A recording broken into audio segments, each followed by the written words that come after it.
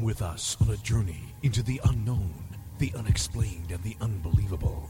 We will test your senses and challenge your beliefs. A world where science and religion clash. Or do they? You will meet real people and hear real stories, but you will not believe. You will witness strange sights and hear strange sounds, but you will not believe. This is the New England Ghost Project. Welcome to the nightmare. Good afternoon, everyone. Welcome to Ghost Chronicles, the international edition. I am Ron Kolick, your host. And with me across from the pond is the head of Parascience and author of Paracoustics and Ghostology, Mr. Steve Parsons. Good evening. How are you, Ron? Nice to hear you. Outstanding. A little bit loud there on the speaker, but you're okay. Okay. I can fix that. Talk to yourself for 30 seconds. TogiNet, disconnect me. Okay. There you go. So anyways, across the pond is Mr. Parsons, who will be joining us shortly. And we also have on the show today the teller of curious tales, Diller Jones. And we will have episode 3 of this amazing 600-part series. So this will be interesting as usual. But all that... By the way, Dylan, are you with us? I'm here. I'm right here, Ron. How are you this evening? So why the hell am I talking to myself? You're here. I can talk to you. You can, and it's better than talking to Steve Parsons. That's what I am. Hey, you're not supposed to be here till after the ad break. Go away. No, stay here, Dylan. Don't ignore him. He's just a bitter old man. Hey, no, he's not. He's Very just bitter, very old. Hey. I got to back Ron up on this. It's about time you put in your place. Oh, I can only apologise, Ron, because what happened was, as I started to log in tonight, my computer decided it needed to update itself. Is that the way? It's always the way. Yeah, in it just. But fortunately, we made it. Just. Mm-hmm. Anyway. But anyway, I'm all excited because this is going to be the 3rd episode of Curious Tales, the teller of Curious Tales. Oh, and, I was excited because you were going to tell us about Tyrillian Purple. Oh, no, we already went through that, so I'm not going to talk about that. You did say it was first topic on the conversation for tonight's show. Yeah, but Lou straightened it all out, so we were all set with that. Killer sea mollusks. No, not quite, but good enough. But anyways, there's so many mysteries in the world, and it just amazes me every time, something turns up that you look at it and you're like, damn, that's so cool.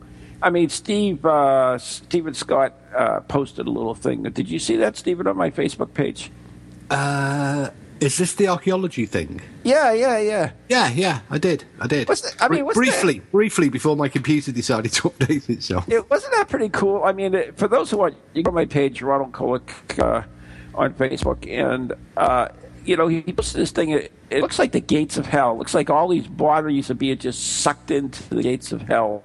And it's a geological formation, but it's amazing. I mean, there's so many cool things in the world that, we come across them, and it's astounding. I mean, it's like we don't know half our world.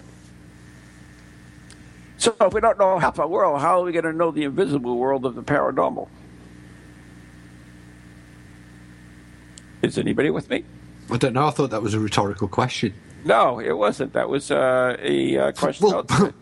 Well, I mean, we could go back to last week's rant where I basically started to say that we've been exploring the spiritual realm for thousands of years, and we're not really any further forward, are we? No. Despite science. So you say, how do we understand the world that we don't understand our own our real world, the world we inhabit? So how can we understand the world that the other world? But do we? Exactly. I mean, there are places in the United States. There are places in the United States that have been mapped yet, never really been set foot on. So Well, 90% of the world's oceans are complete unknowns, aren't they? I mean, we know more about outer space than we do about the bottom of the ocean. But the point we come back to this problem that we are still an evolving species. We've only been here, in a sort of reasonable form for about 30,000 years, and we've done fairly well over that 30,000 years. But it's a big place, it's a big universe out there, and science has already said, physicists have already said that there are multiple dimensions to this universe that we inhabit. They could demonstrate this mathematically, although they can't find 90% of the matter of it. It's out there somewhere. They know it's there because they can measure the effects of it. That our math and our science is well, I mean, they can measure the effects. Not tomorrow's black magic. No, they can measure the effects of dark matter.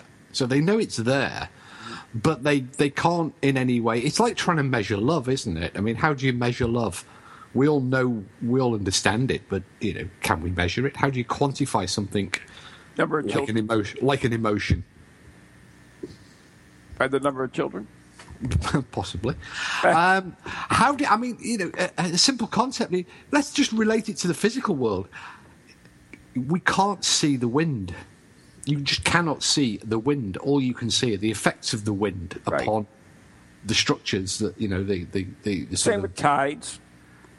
Tides are the effect of the moon, gravity. Yeah. Well, I mean, you can't see. Well, you can see the tides. You can't see gravity. Yeah, but you can't see the. You can see the effects of gravity on the tides. Right. That's what you meant. Yeah, exactly. Yeah. I mean, you can see tree branches moving and stuff. Exactly. But so why don't we know so much? If you say we've been investigating paranormal for thousands of years, why don't we know so much? Is it because it's not profitable? We can't make a buck on it? Well, let's be honest. Religion's been making a buck out of it for the last 2,000 years. And probably for some time before that. If you go back to ancient Egypt, the priestly classes were always the rich elite. Were always well supplied by the pharaohs or by the kings or by the emperors. In order to buy their place in the afterlife or in heaven. They endowed cathedrals, they endowed temples, they endowed the priesthood. They had prayers said for them.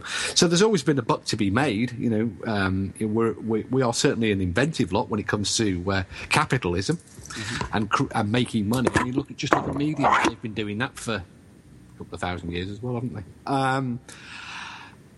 So it's not that there's not a buck to be made.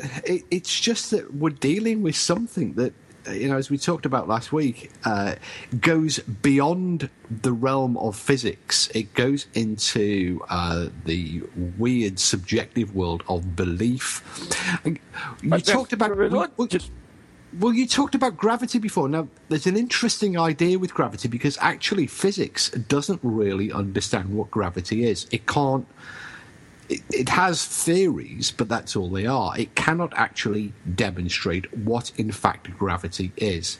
But what it can do, like the wind, it acts upon structures. It acts upon things that we do understand, like planets and frogs and people and acorns and apples. So we can measure the effects in a very, very predictable fashion. Mm-hmm.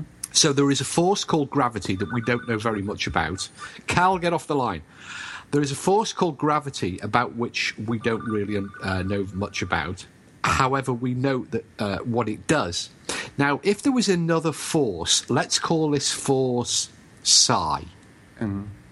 A force similar to gravity that we don't understand, but it's acting upon a series of not fixed, immutable structures like leaves and acorns and apples and buildings and planets. It's acting upon the mind.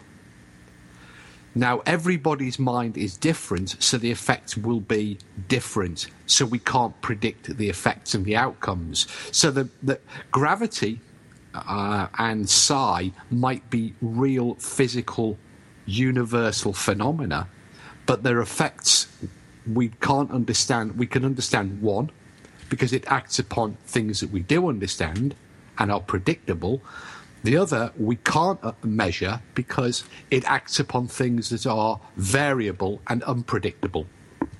Yes, but you know, I'm patenting you just defended all the paranormal stuff that's done by groups nowadays that we can't understand. I haven't defended it. I've never said that it's not. We can't understand paranormal. A broken flashlight because we don't know the effects, and they're saying yes, so we can see the effects by this broken flashlight or by this K2 meter being manipulated by spirit, and therefore the paranormal exists.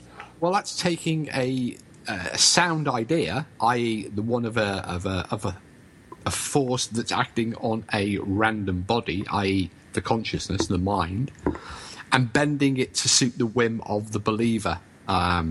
Because there are certain experiments that you can do, and whilst we don't understand the paranormal because we can't measure it, what we can do, I'll look at what some of the claims that have been made. For example, let's take the flashlight. Okay. Now, Steve, I'm going to have to interrupt right here. Thanks. Dylan, still with us? Dylan? Yes, I'm still here. Yes. Can you stand in for me? I have to take this call. Again, isn't it? No, it's my wife's father is on his deathbed, so I have to take this. So can you step in, please? Of course I can, Ron. No problem at all. Okay, Steve. Right. To continue. Yes. If we take that Maglite idea that Ron just alluded to, this idea, people have seen on television, people have offered up the idea that spirits can interact by flashing on and off a handheld torch, a Maglite torch specifically. Now, you can repeatedly do that, predictably, over and over and over again, in wherever you want to do it. I mean, you saw it being done only a few weeks ago in Chester by me as on a public show and tell part of the investigation. So we can rule out certain types of claims based upon these types of experiments, like the K2 meter. We can demonstrate that these devices are not actually doing anything that we can't predict, and by the fact that we can predict the outcomes and by the fact that we can replicate the effects over and over and over, we can demonstrate that they're simply not paranormal and that they are well understood natural normal phenomena. Yes, of course you can. I mean, like you said, we've seen it ourselves on numerous occasions, and we've also seen it where groups, things that I've been filming, where they'll set these things up and ask questions to it, and they're just making their own responses up to suit the circumstance. But we can take these objects and, as you say, replicate quite convincingly, repeatedly, that there are natural physical explanations for it. Well, it comes down to this manifestation of the human spirit, this idea of belief, because these people often, people are, I, me, you, all of us are looking for something when we go and investigate these phenomena. It might be looking for an explanation, it might be seeking our own proof, or to debunk because, our mindset is that it's rubbish. But we need, we're all on a journey. We all go into this, unfortunately, with preconceived ideas, because that's part of being a human being. We can't help ourselves. That's human nature. And so we have these ideas, and we set out we don't set out to test them. We set out to confirm them, to support our preconceived notions and ideas. It's very, very difficult. One of the hardest things to learn as an investigator is to be open-minded. It's very easy and you hear this claim being made many times, I'm an open-minded skeptic, or you get that actually. Surprise, or I'm a scientific medium is another equally bizarre conundrum that you hear. But you get this idea that people are open-minded, and in actual fact, that is an incredibly difficult thing to achieve. It's very easy to say. Yeah, but how many times do you actually stand back and say, well, hang on a minute, was I correct? And when do you start questioning yourself and evaluating what you've done and really sort of take a long, hard look at the way you've done things? Is it a case of saying you're correct? It's actually harder to say I was wrong. I was wrong. Yes, I'm never wrong. very much so. I'm never wrong, so I never have to say that. So works out for me. I by the way. Really? I'm happily wrong a lot of the time. So anyway, I just never admit it. I agree. But I agree with you totally. You are wrong a lot of the time. But anyways, is it you said a statement? There's no such thing as a scientific medium. Why can't you be a medium and still follow? I'm sorry, I didn't say that. That must have been Really? before you reconnected with the conversation. What I said is you often hear the claim that mediums are scientific. Now they're not mutually exclusive. You can have mediums in fact, there have been a number of mediums who are also scientists. There are a lot of mediums who are also deeply religious. So the two, belief, which is a human characteristic, a belief in a higher being or a spiritual plane, does not mutually exclude science. But what you do hear quite commonly as a justification for the claims by mediums often is that we like to consider everything scientifically and skeptically, and then they present their evidence, and you realise that very quickly that what they're really saying is it's rather like the 90% of orbs are paranormal, but 10% of the 90% of orbs are dust, and 10% of them are not, and it's the 10% that I've got. That high, huh? 10%. Well, you know what I mean. They're using it to prop up their claim by saying that they are. It's a qualifying statement in terms of what they're saying. They are using it to elevate the status of the claim that they are making for the quality of their evidence by saying that they are scientific, that they have examined all the possibilities, and that you should rely upon their testimony. Now, that doesn't mean to say that in some instances they haven't examined it to a scientific or to a good high standard. However, in the vast majority of cases, when you examine the evidence that they're presenting, you realise very quickly that there has been no critical, subjective examination of the evidence. Merely saying we asked, we have had the photograph analysed, and we cannot explain it. Well, we don't know how it was analysed, and if you ask, oftentimes you find that it wasn't analysed to an acceptable forensic standard, such as would be used by the FBI or the police or any other agency wishing to examine a photograph, say, just simply, for example, to get a number plate, from a licence plate from a vehicle. That the audio files have only been looked at using something like Audacity instead of one of the very complicated, very expensive audio analysis software packages that are used by the NTSB or the Civil Aviation Authority when they're listening to the output from cockpit voice recorders. So they're not actually really critically making the claims, and then they compound it by saying at the end, well, it is unexplainable. We have examined it and it is unexplainable. What they should really be saying is, we can't explain it. That doesn't mean to say that somebody else can't come along later. And there's been many, many times where they have presented unexplainable evidence, and I and others have been readily able to explain it because our level of understanding or our exposure to certain situations has been different. We may have encountered a situation before that offers us an insight. We may understand the nature of the phenomena, such as the orb, better than perhaps they do, or simply they just they don't want to look too hard because they've already met their criteria, i.e.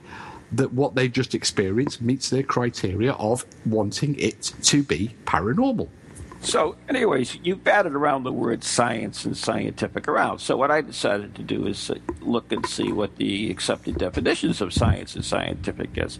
The definition for science is knowledge acquired by careful observation, by deduction of the laws which govern changes in conditions, and by testing these deductions by experiment. Okay, so that's one. And then scientific pertaining to science, especially natural science, are using methods based upon well-established facts and obeying well-established laws. So there you go. That pretty much rules out the Ouija board, the dowsing rod, K2 meter, chatting to K2 meters, and flickery torches. Right. Yeah, Can I come in on this as well? Yeah, many of course you groups can. do claim that to be science. Yeah, you can. But it's like the whole evidence thing, isn't it? It's what makes good evidence. And, you know, when you're a police officer, as I used to be, as you're well aware, we would be the evidence gatherers, but it wasn't up to us to determine whether that evidence was, you know, it was proof of something. That was down to, and you would call in various experts. So, for example, if there was some footage of something you wanted analysed, it wasn't up to the police officer to interrogate that bit of footage. It would be sent to an expert in that field. And I think what a lot of paranormal groups do is they see themselves as the evidence gatherer and the expert. Judge, jury, and executioner. Yeah, which they're not. No, they're not. But you hit that right on the nose. And when you collect evidence as a police officer, let me ask you, this is a question, it's not a statement. Do your personal beliefs get involved in your collection of evidence? It's very easy to let them, because you would find that if you're dealing with a particular person that you've had to arrest on occasions before, your mind is thinking, yes, this person has done it, this person is responsible. But you have to be very, very careful. You don't lead yourself down that path. You have to take that step back. And that's where professionalism comes in. And why is that? Why can't you just play your gut? And there's a reason for this, isn't it? The ultimate it's called bias. Well, no, even beyond that, why can't you know, why do you have to really check? You can't let your bias interfere in collecting of your evidence. Well, it's about the integrity, isn't it, and your professionalism. If you start looking at that, you start missing things. And the ultimate thing, of course, is the evidence presented in a court of law, which has to be proved valid. Yeah. Correct? So if you say, I picked him up before, so I know he did it, then that in a court of law, would that make it? No, it wouldn't. It wouldn't. But of course, I don't know what it's like out in the States, Ron, but in the UK, a police officer has to give evidence that actually undermines the prosecution case. So you have to consider that perhaps the person wasn't responsible. So if you bring it back to a paranormal case that you could be looking at, you know, you have to be looking at, well, there are other explanations. And unfortunately, you see so many videos each week on the internet of, you know, a blind acceptance of something paranormal when they haven't said, well, hang on a minute, it could be something else. Exactly. And Steve, you know, I really like what Dylan said, because that made all the sense in the world. And I think you agree with that, is that it is our job to collect that evidence and then to allow, as you always say, peer review, or experts to analyze that evidence and come up with the right conclusion. But do you do that in Parascience, or do you play judge, jury, and executioner? Well, the paranormal investigation actually is slightly different than the criminal justice system. And why is that? Well, because the investigators, be they parapsychologists or amateur enthusiasts, to an extent, do have to play judge, jury, and executioner, and offer some offer some opinion on the evidence. So they have to gather the evidence, they have to interpret the evidence, and they have to present their findings, simply because there is no higher mechanism. They can offer it for peer review in some instances. For example, you produce a paper and you have it reviewed. But within the general broad paranormal community, and this goes back centuries, isn't a new thing, there has been no higher mechanism. There is no court for the paranormal. Now, yes, in cases of interesting audio, we submit all evidence, so audio, photography, whatever it is. We do undertake our own examination of the evidence.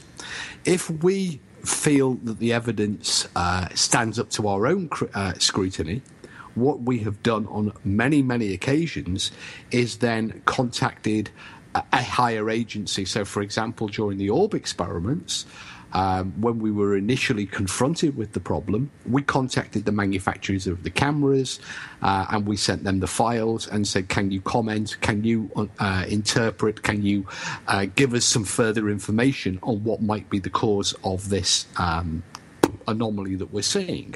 Mm-hmm. And likewise with audio, we have in the past referred to forensic audio analysts. And we have also referred cases to psychologists where we feel that there is a need for a psychological input rather than a parapsychological input, where we think that there might be something of the mind taking place and we need some expert opinion. Now, that is the way that we've treated it, but within the broader paranormal community, there is no higher agency. There is no. Well, there isn't a way, Steve, because. Well, there isn't, is there? Who is there? Can I complete it? Yeah, absolutely. And that yourself, like myself, we often get people sending us pictures and other things, and they're recognizing us as a higher agency to evaluate this evidence that they believe they have collected. Would you not agree with that? Indeed, and only today I was analysing some audio from a recording that was undertaken during a psychic reading, which was referred to me. Now, we also have people referring stuff to Zach Bagans and others because they can see, their expertise is perceived purely because they are on the television. Right. So it's which expert do you? I mean, who accredits me? Who accredits you? What makes us? That seems to be the problem, doesn't it? Yeah. I mean, they send it to us because we've got a radio show. But the beats are here, so we have to take a break. So anyways, you're listening to Ghost Chronicles International right here on TogiNet, Pararex, Astronet Radio, Planet Paranormal, wherever else we're played. And our special guest today is Dylan Jones, the teller of curious tales. And we'll be right back after the following messages.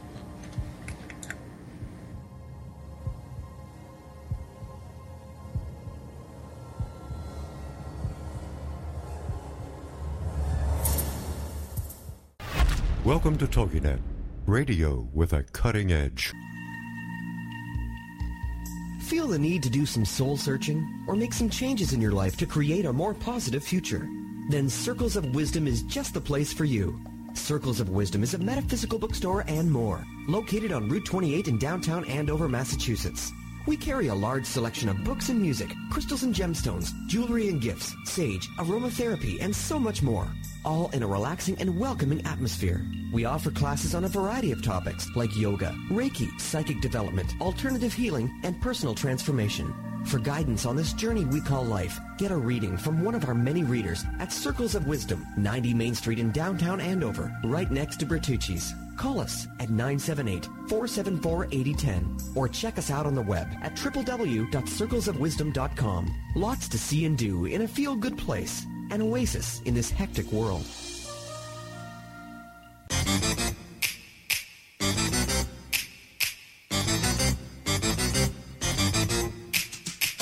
They're creepy and they're kooky, mysterious and spooky. They all talk gobbledygooky, the Parax family. The shows are paranormal, not stuffy but informal. The topics are abnormal, the Parax family. They're strange, deranged, unrestrained. So grab your favorite brew, it's time to rendezvous as we give awards to the Parax family.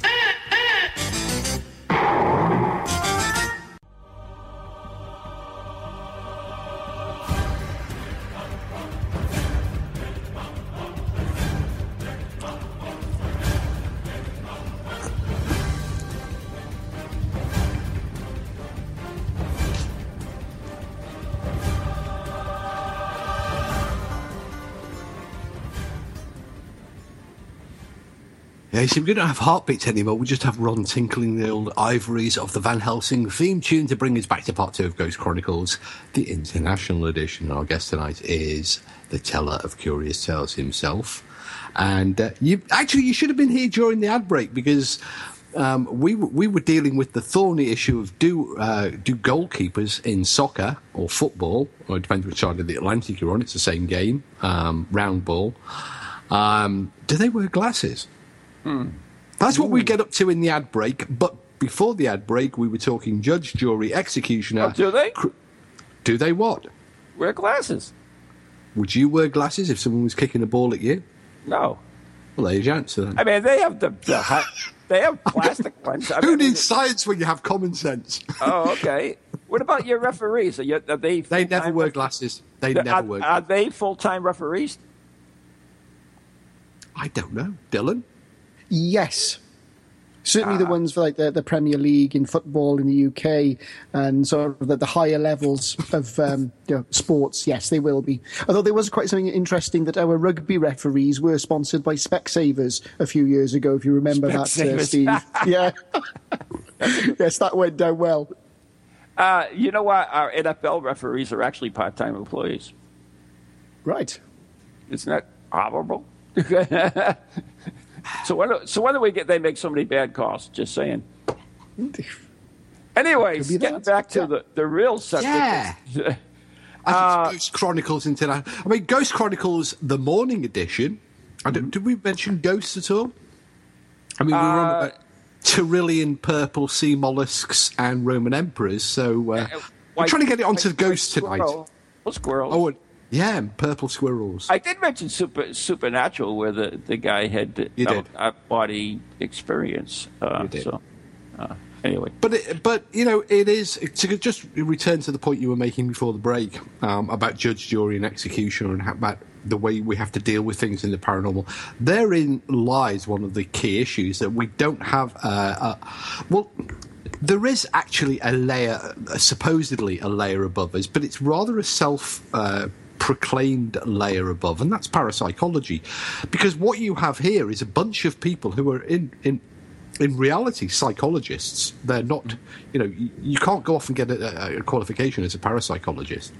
And they have said, we have got university qualifications, and therefore we're better than you, and therefore what we say counts for more than you because your degree is in something else, or you work at a 9-to-5 job, and therefore we're better than you, and we will, you have to come to us to have anything you do validated. That's complete nothing nonsense, and it's scientism.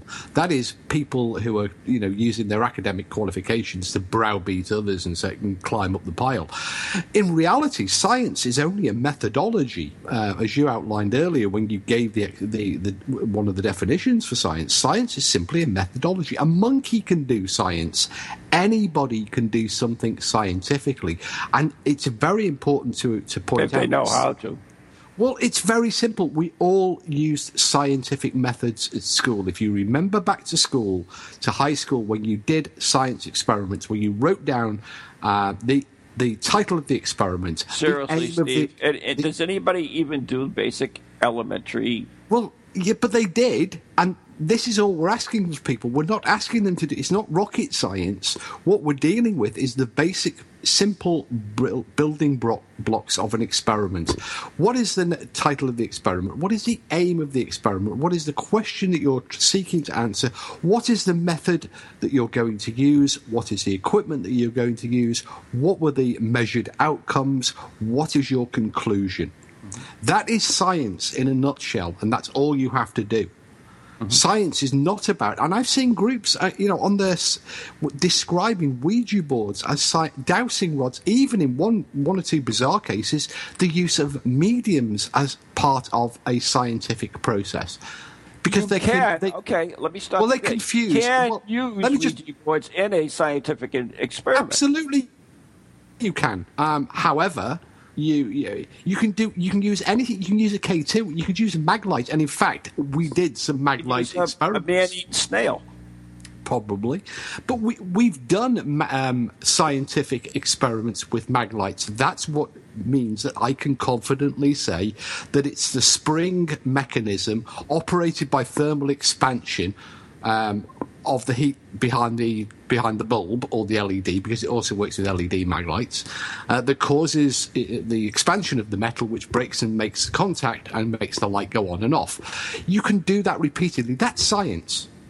Using the torch or using technology is not science. Science can be a pen and paper. It can be observation. You can do a science experiment with your eyes, just looking. Okay, so... But a lot of people seem to mix the two up. I agree with you. So, Dylan, you're still with us, of course, right? Of course, I'm right here. So I wanted to touch on one other subject, and that is, because you are involved in media and so forth. I think you got your degree in something or other, right? Yeah, I got media production, yes. Media production. So, as... you know, one of the problems we have in the society we live in now is that the media is believed to be infallible, and the product that they present, or the evidence, or whatever you want to call it, they present to the people in general, the public, is sometimes flawed, but it is believed to be absolutely the truth. Now, do you agree with that, disagree with that, or what's your opinion on it? Well, I think the media has its own agenda. And whether that's newspapers, television, radio, they all have to survive. They're all commercialised. Except, I mean, when it comes to even community media, they have an agenda to meet. And I think when we go back to what we were talking about earlier on with, you know, investigators putting their own interpretation or bias on things, it's exactly the same with a television station or a newspaper. And of course, a lot of them require revenue. And when it comes to producing programs on the paranormal, I mean, my dissertation was on paranormal reality television and the portrayal of scientific practice. How were they actually portraying it on there? And I think the term used was betrayal of science. Really? That was right, Steve. Yeah, I mean, it's a fascinating subject on its own, looking at how the media do things. I mean, you could devote weeks and weeks to talking about this, no doubt, but I do think the media definitely have their own agenda. And when it comes to the paranormal reality TV shows, you know, they're there as entertainment shows. What about something like BBC? Now, BBC, we think of it as you like the Ten Commandments. You know, it comes down from God. Is there mistakes made on the BBC, and if they are made, are they ever corrected? Yes, there are mistakes made on the BBC. Well, I was going to say, hasn't the BBC recently come under fire for showing a certain political bias? Yeah, I mean, the BBC have been accused of various bias, and they also do make mistakes. In fact, on numerous occasions, I've seen things on the BBC News website which has been incorrect, and I've emailed them and telling them that, you know, what they've said is wrong. And sometimes they do correct it, other times they don't. Whether that's deliberate or not is obviously up for conjecture. It's also a case of, with the media, and you know, we're onto the media, often it's a case of not reporting. For example, during the presidential elections in the United States, in fact, on the day that the election result, the bombshell of Trump being the new president of the United States dropped, the United Nations released a report, a critically condemning report of the British government that said that they were riding roughshod over the human rights of the sick and the disabled in the UK in a way that no other Western nation, civilized nation, first world nation had ever done before. The BBC barely mentioned it on. In fact, they never mentioned it on any of their broadcast media, but they gave it a brief 2 or 3 lines on their online presence. So there is you know, you also have bias by omission, that they can deliberately seek to put information in or leave information out. And in fact, that's often the case with paranormal investigations, because many of the time, and this is also has been demonstrated to be true within parapsychological research, were results that are go against the expected outcome by the parapsychologist, where they don't conform to the expected outcome, or where the ghost hunter, they find something that doesn't quite meet they will just ignore that negative evidence and only look at the positive. And you see that very, very often when people go for psychic readings. The medium will they will scattergun out hundreds and hundreds of statements, but the person who is receiving the reading will pick up on one or two very selectively as evidential and as qualitative proof. Yeah. I mean, it was interesting when I was doing my dissertation. I showed a group of people a series of clips from a well-known paranormal reality television show, and I wanted their feedback as viewers, as media consumers, what they had gained from watching it, and it was fascinating to see what they picked up from what they watched on screen, and then discussed between themselves. Some absolutely fascinating results from it. And it how they accepted somebody who was termed as a parapsychologist, and yet they believed pretty much everything they said, and yet he had no formal qualification in psychology. In fact, he was an actor. Yet they believed everything they'd seen. Right. And then based their own approach to investigating from that. I mean, that's the problem in our field, though, Dylan, is that who are really the experts? I mean, you have someone like Joe Nickell, who was, an English and yet he's the leading, investigator for Psychops or whatever they're called now. They change their name every so often. But, and his... whatever he says is taken as, absolutely truth, absolute law, because he has built up this thing. And Steve Parsons, Steve is a well-respected person in the UK. I mean, they also believe everything he is saying is absolutely... Oh, no, they don't. I wish that was true. But, I mean, as well, Ron, you have people I know of in the UK who have produced a book, and they have the term doctor, a name on it, and yet the doctorate that they've got is not from a recognised academic institution. They paid their $25. It's not from an academic institution, is it, Dr. Robert Young? They paid their exactly. They paid their $25. Yeah, but it makes a mockery of those of us who've, taken years out of our life to get those qualifications and do the actual study and the graft. And then be ignored.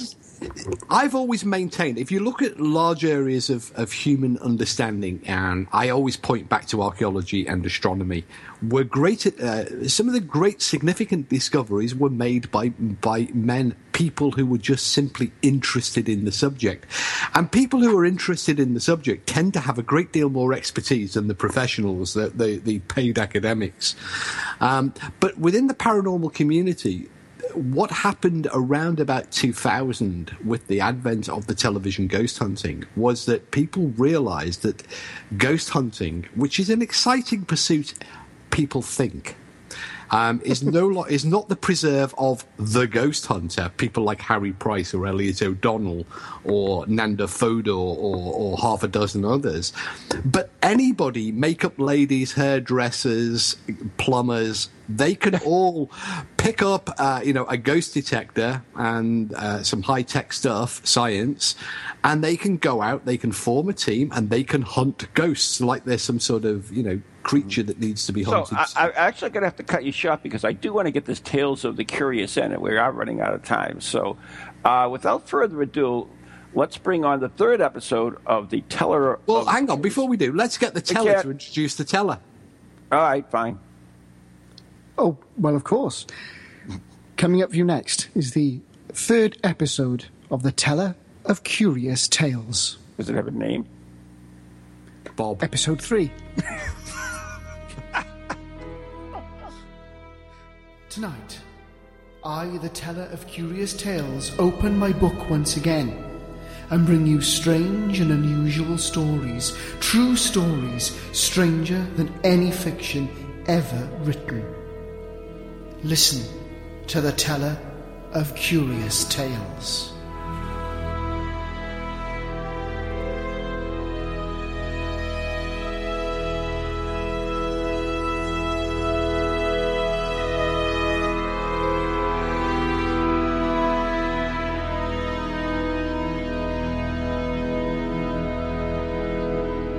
We like to believe that when the wheels of justice miscarry, perhaps an innocent person is being saved, but in one of history's most celebrated cases, this wasn't so. It was proven beyond the shadow of doubt that John Lee of Abbots Curwell, England, had murdered his employer, Miss Keyes, by cutting her throat from ear to ear and then hacking her head with a hatchet. Like any other criminal, Lee was brought to trial, found guilty and sentenced to hang. On Monday morning, February the 23rd, 1886, he ate a frugal breakfast of bread and butter. It was the morning of his execution, and he seemed so cheerful that the keeper who brought his food asked him the reason for his good nature. Lee said that he had had a dream the night before, in which he walked through an unknown garden to the scaffold. As he stood there, a hood had been placed over his head, the belt was drawn, but the trap refused to work. Lee was convinced that his dream was a good omen, even though the keeper scoffed at it. At 8 o'clock, as the prison bell began its doleful ringing, the hangman came into Lee's cell and quickly tied his arms. A procession was formed, and the slow march to the gallows began. Quietly, impassively, the chaplain read the burial service. I am the resurrection and the life. Lee looked around. This place was the garden he had seen in his dream. He was now standing on the platform. Quickly the hangman pushed him into the middle of the trapdoor, pulled what seemed to be a pillowcase over his head, and adjusted the rope around his neck. Everything was now in readiness. The hangman whispered to him, "Have you anything to say?" Lee answered, "No, drop away." The chaplain had almost reached the finish and was saying, "Now's the Christ risen from the dead, and became the first fruits of them that slept." The bolt was drawn, and the witnesses closed their eyes, unwilling to see a man so rudely pushed into the next world. A pause. The trap had failed to work. Lee stood perfectly quiet on his tiptoes, the noose still circling his neck. No one knew quite what to do. Such a thing had never happened before, so they let him stand there for fully 5 minutes. One of the keepers was first to move. He took the rope from around Lee's neck and removed the hood and walked him to another part of the prison yard. The hangman and his assistants tried the trap again and again. It was working perfectly now. Lee was brought back, and the whole performance was repeated, even to the trapdoor not working. By this time, the hangman was so nervous he was sobbing.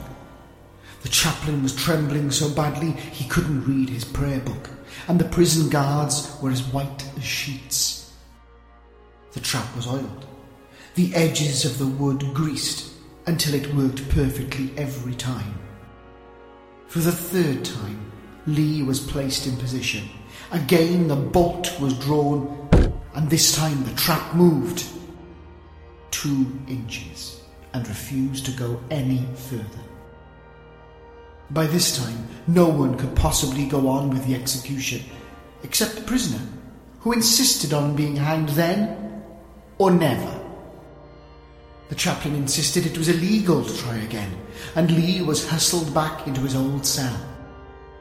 His dream had proved true. Public sentiment, which had been against him all this time, now turned in his favour. The pressure was so strong that England's Home Secretary commuted his sentence to life imprisonment. He served for 21 years and was released in 1907. The gong strikes. My time is up. On my next visit, I'll bring you other stories, curious tales, strange beliefs.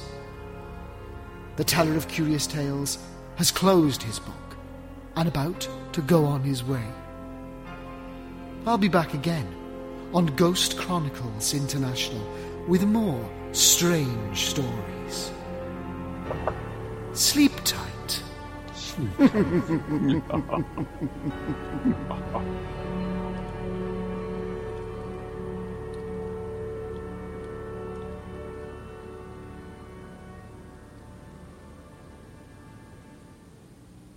How the hell are you expected to sleep tight after that?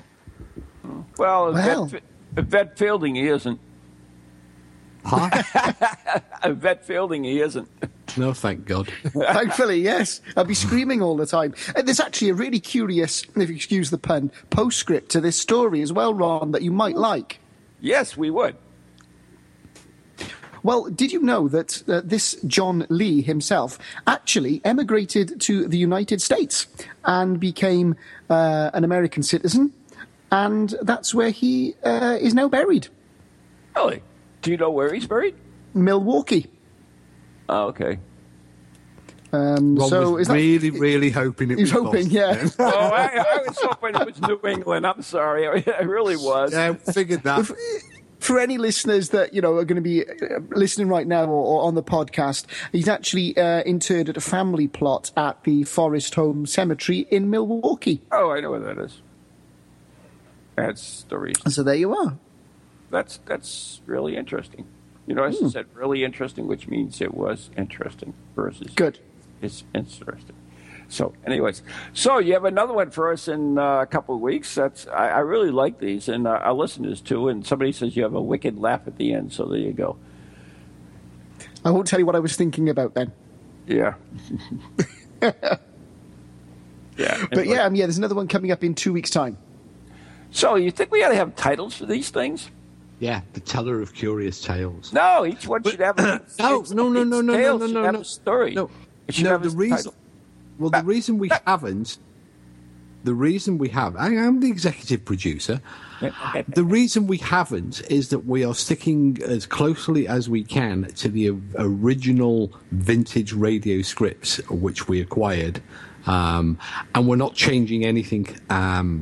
Or we're not changing anything that we don't need to change for the 21st You're not changing century. anything. You're just adding something. They had no titles. Yes. No, but there was actually there's 5 stories per actual episode. So they did go on for about 25 minutes. See, the only problem with this, like 200 of them, someday when you do a DVD or a CD or whatever, and people want to know, what was that one that I heard, the one with the table? Episode 3. Yeah, they won't know the episode number, but if it has a catchy name, they will remember it. Well, we can put that into when we do come to. Oh, okay. And the plan is towards Thanksgiving of 2017, the first 25 stories will be released as hopefully via iTunes or one of the other media to buy and download. And by then we will have to address the issue of putting in some form of titleage. Okay, we'll accept that. But we don't for the radio show, because for the radio show, as I said, we still haven't had any feedback from the listener base, which is unfortunate as regards, does anybody know where they come from? Where was the original teller of curious tales? Was it in fact ever broadcast? Because Dylan and I both looked at this and we kind of guesstimated that we're dealing with something from the 1940s or 1950s, the heyday of American radio. It clearly is an American by the use of the word dollars throughout, and by other, and the spelling as well. It's and very other American languages. as well. Proper spelling, yeah, I agree. So maybe one of our American listeners on the podcast, I'll put out the appeal again. If you know anything about the original teller of Curious Tales, please do drop us a line, get in touch, help us to try and trace the original, because looking at the quality of the scripts, they were clearly broadcast, or were at the point of ready for broadcast. We were dealing with completed scripts. It was commissioned work by the look of it, Steve. Definitely. So anyways, that was the doorbell, which means Pizza's from the Dead here, so we have to go. And if you were intrigued by what we talked about today about evidence and so forth, take my course on Paranormal CSI, and you'll understand it a lot better. So check out my website, IndyGhostProject.com, the letter N, the letter E, ghostproject.com. And for you in the UK and Ireland, you can always take one of Steve's Ghostology courses, which is kind of like it. Only, yeah. Only more crap. More concise. Oh, yeah, that's a better word, yeah. I tell you, it's Ghostology is definitely worth getting. I would, if I had copies here, I would give it out on my Paranormal CSI course, but of course, I don't. Lloyd Auerbach does. He recommends it. There you go. So anyways. Not sure Joe Nickell would, though. We really should have Joe Nickell on the show. He would be so much fun. Do you think so? Yeah, because he wouldn't even talk to us. All right, well, that'll be your challenge for 2017, then. Get Joe Nickell on. Yeah. Joe Nickell, if you're listening, and I know you are. I can just, Joe Nickell, I can just see him stopping everything, because it's that time for Ghost Chronicles International. Exactly. What are these fools talking about today? I've got nothing to debunk today, so I'll listen to Ghost Chronicles International. Well, he's looking for stuff to debunk, and I'm sure we provided him with lots of interesting things. You debunk the show? Yeah, that's what he would do. So, Dylan Jones, thank you so much for being with us today, and I do appreciate you coming on, and I'll let you get back to doing your football game or whatever it is. Cheers, Ron. It's a pleasure as always. All right, thank you, guys. And it's time to wrap it up. So till next time, which could be the night. What's it going to be called? The night before Christmas. All right. So there you go. Tune in next week. Good night. God bless. Good night. God bless.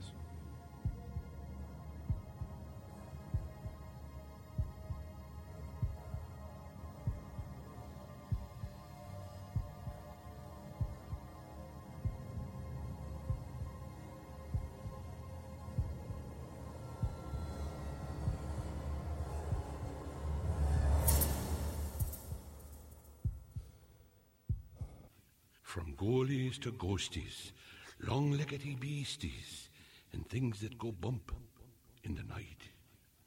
Deliver us, good Lord.